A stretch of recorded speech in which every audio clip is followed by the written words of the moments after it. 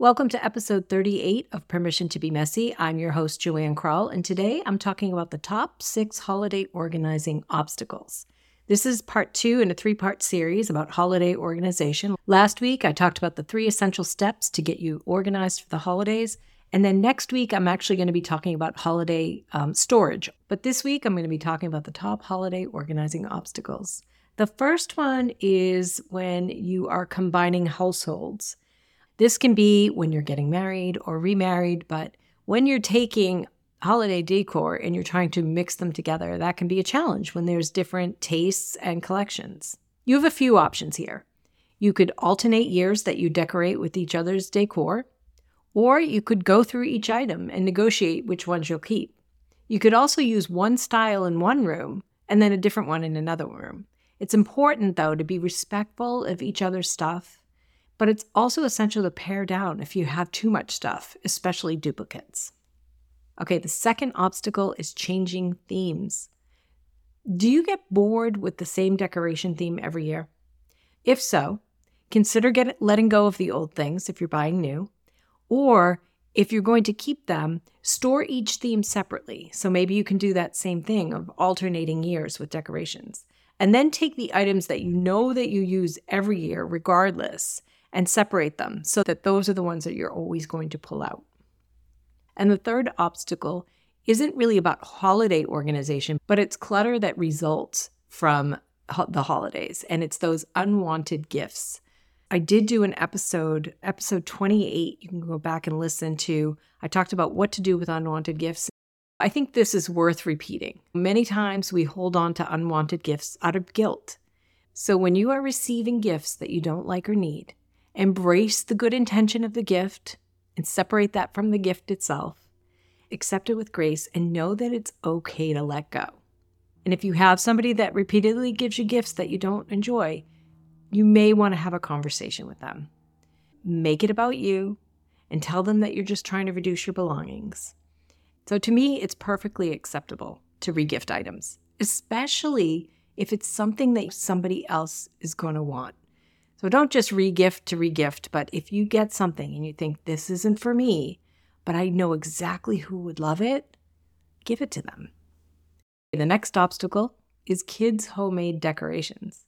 These are really difficult for some people to let go of. And I get it. Some of them are really cute, and if you find yourself not decorating with them, then I really want you to think about this. What I do is I let my kids go through. My kids are older now, but when they were younger, I let them go through and decide what they wanted to keep. And we do hang those ones that they've decided to keep on the tree still to this day. My daughters are in their 20s. And just like our kids' artwork and schoolwork, we tend to hold on to more than they would. So let it be about them, unless, of course, it's stuff that you want to keep and you want to display. But if you find yourself not decorating with them, you can always take photos of all the ones that they've made if your kids say, I don't need any of these, I don't want them, you could take photos of them as memories.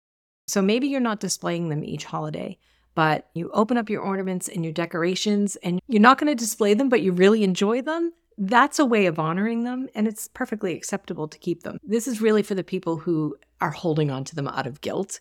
Again, ask your kids, see what they want, and let them go. Okay, the next obstacle is finding space for new gifts. This is a question that I get often. What do I do with all the new stuff coming in? And this is a big reason why I recommend that you purge as much as you can prior to the holidays. This is really, for those of you with young children, purging their toys before the holidays can be a great way to keep your toys at bay. But it can also be a great way to keep their clothes at bay if you have family members that are buying them clothes for the holidays.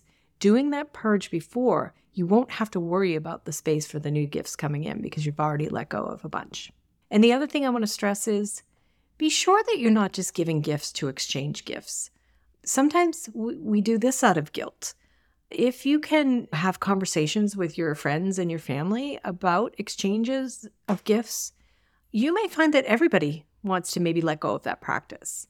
So the last obstacle I want to talk about is holiday cards. These can be a huge stress point for people. on two levels. Okay, so first of all, sending them. I stopped sending cards years ago. I did this for two reasons. It became such a difficult thing for me because my list was growing and growing, and I had to pick the right photo, get the stamps, do up all the cards, get them out on time, and I didn't enjoy the process. And honestly, I was just sending out a picture of my family in an envelope addressed. Nothing personalized. I didn't have time to write personalized notes on each one.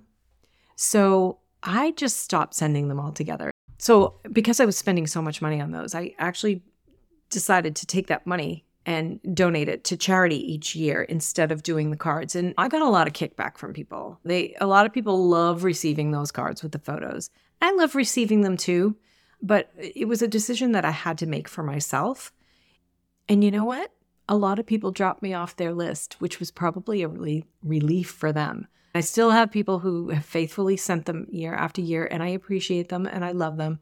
But really, with social media now, we see everybody's photos. So what I do is I do still send out cards to the people that I don't interact with online just to catch up and see them. But I don't send photos anymore unless I have a specific photo that they may want to see, and I will literally just put it into a card. But I feel like I'm able to be more personable with it because I have so many less to send out. I can actually connect with people. And another thing, if you don't like the idea of not doing it anymore, I've seen people send them out at New Year's. I've seen people send them out in the middle of the year, which I think is cool. It's cool to get snail mail, photos, or a message from friends. And you could even spread it all out through the year. If you enjoy doing it, but doing it all at the winter holiday time, and the stress of the holidays, think about doing that. Think about doing it at different times. It could be fun. I think if everybody did that, how cool would that be to just get cards from people all year long? I think that would be really fun. So that might be something that you might do. Now, the other side of this too is when you receive all of these cards. I've known a lot of people over the years that feel really guilty throwing those cards away each year. So they have stacks and stacks of Christmas cards from other people for every year. And then other people have no problem letting them go. But if you're somebody that struggles and feels guilty, let them go. Don't feel guilty. There may be some people that you want to keep them from every year if they're close family and friends, but weed through them and try to minimize how many you keep so that you're not taking up your space. So those are my top 6 obstacles for organizing for the holidays. If you have a specific question, something else that I haven't mentioned here, reach out to me. I'm happy to cover it or just answer your question if it's specific to you. My contact information is always in the show notes. And remember, next week I'm going to be talking about holiday organization. Even though we won't be organizing our holiday stuff before the holidays, we can start thinking about that, especially if there are items that maybe are on sale before the holidays that we may want to purchase or after the holidays. So watch for that. And I want to mention that Sensibly Organized is open. To me, it's your one-stop shop for getting organized, giving you processes for your home, your business, and your life, and having access to me essentially at your fingertips. In that program, I cover step-by-step process for planning your organizing projects, your decluttering and organizing of your home, your paper, your digital, your photos, and then other topics as well. So when you join, you get the step-by-step processes, you have access to me to ask questions, and I'm also going to be doing monthly office hours where you can come and ask me questions live. So I hope you'll check that out. The link is in the show notes. And as always, I'm wishing you much progress, peace, purpose, and the permission to be messy. Thanks for listening.